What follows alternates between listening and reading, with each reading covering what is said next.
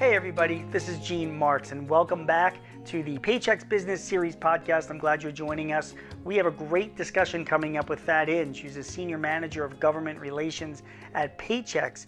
Thad is going to be talking about the Shuttered Venue Operator Grant Program, which is an unbelievably generous program that has been set up with billions of dollars for any business that's in the arts industry. So if you're like a live venue operator, or you operate a museum or a motion picture business, an independent theater, even if you're a promoter, this is going to be very, very important to you. Thad's going to talk about the rules, how much money is available, and how you can go about getting a grant from the Shuttered Venue Operator Grant Programs. All right, Thad, thanks for joining me. And today's topic of conversation is the Shuttered Venue Operator Grant Program. Now, my first surprise about this program is the name of the program, because it's not an acronym. Usually in the government, it's something like, SOS or CARES or whatever. This doesn't seem to have, it's just the Shuttered Venue Operator Grant Program. It's part of this new stimulus bill. Thad, tell us what you know about this program. Although I will say I've seen SVO use some, so we'll see if that catches on for Shuttered Venue Operator.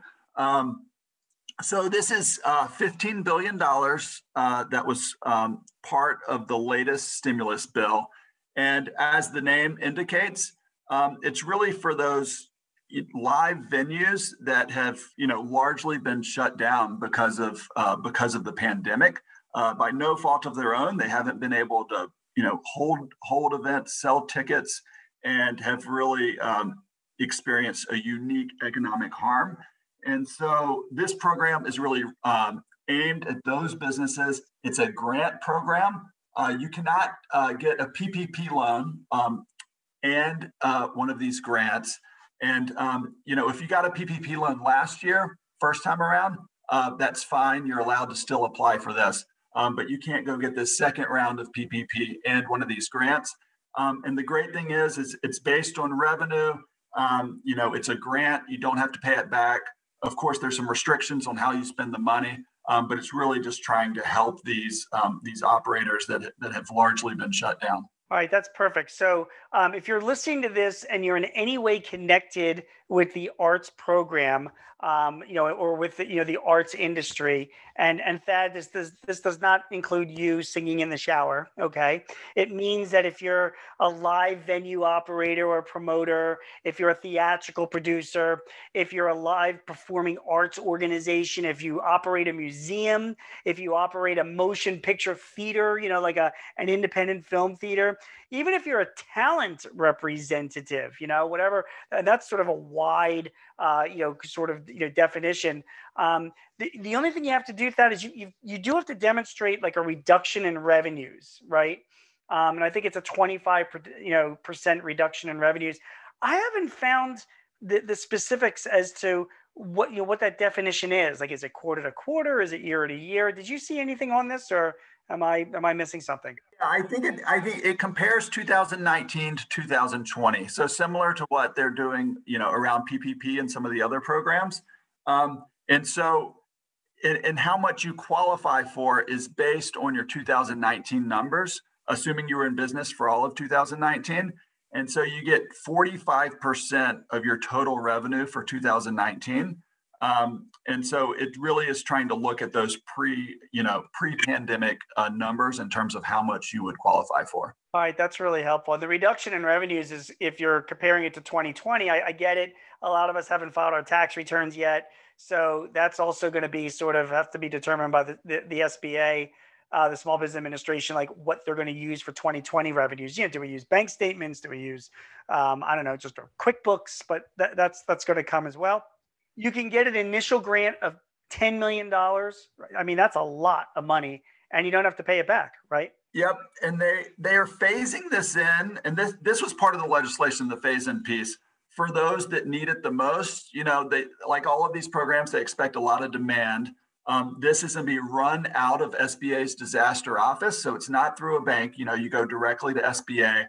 We're still waiting on the application and guidance, but we understand they're working on that, as we speak, and they're gonna phase it in. So the first week, those with with 90% revenue losses. So those that have, literally almost lost everything will be the first that are able to get it.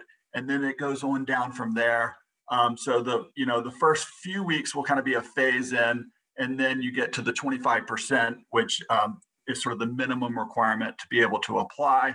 And it also looks like in the legislation, they said that they were going to set aside $2 billion for businesses with 50 employees or less, just to make sure that the smaller ones don't get left out. It looks like SBA might start off with just the 50 employees and below in terms of applications they're accepting to make sure they get funded before they open it up to the larger venues. But that's still, that'll be part of the guidance that we're waiting for. Makes sense. And again, this is another thing that's going to be administered through the SBA. So you want to go to sba.gov to stay current on, what it is and where you put your application through. I didn't see this in the legislation, but because this is being administered through the SBA, my understanding is that you can't have more than 500 employees, because that's the definition of a small business that the SBA serves.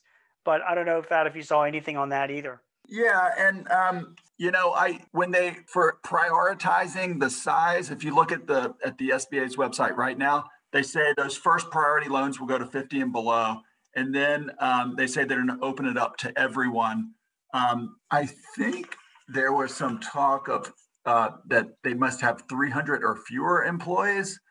Don't quote me on that because I had also saw that they were going to open it up to everyone. But definitely something to look into in terms of, their size requirements. Yeah, I can just say if Sony Studios or Fox, 20th Century Fox Studios starts applying for this, that could be a problem. So exactly. I would imagine they're going to try and keep it small. And then the other thing that, because people have asked me about this in the arts industry, if you're an independent, if this is geared towards businesses. So, hey, I'm an out of work actor, because Broadway is shut down. I think you really got to lean on, on unemployment, because, this program is really designed more towards, companies in the industry that are companies, that are businesses. Yep. I think that's fair to say. Yeah. And you've got to use it for specified expenses. You mentioned this before, but the specific expenses are payroll costs, rent, utilities, and PPE, believe it or not. And then you also mentioned a very important part. If, you can't get a Paycheck Protection Program loan and participate in this program. So, yeah, and I think that was the last point I wanted to make. With all of these programs, a business really needs to take a good look at what makes most sense for me. Yeah. And, if you are a live venue, my hunch is this might be the program for you, because it is a grant, because it does have some more flexibility. You don't have to go back and apply for forgiveness. But if you're a smaller, like you said, a self-employed, individual, either a PPP or maybe unemployment would make most sense. So, there are different options. You can't do them all, and you really have to assess what's the best fit. Great stuff. All right. Well, thank you very much. This is Thad Inge I'm talking with, who is the Senior Manager of Government Relations at Paychex.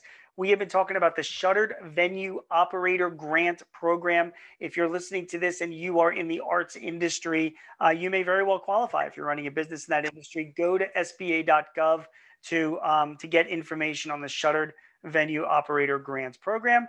Thad, thank you very much for joining me for this conversation.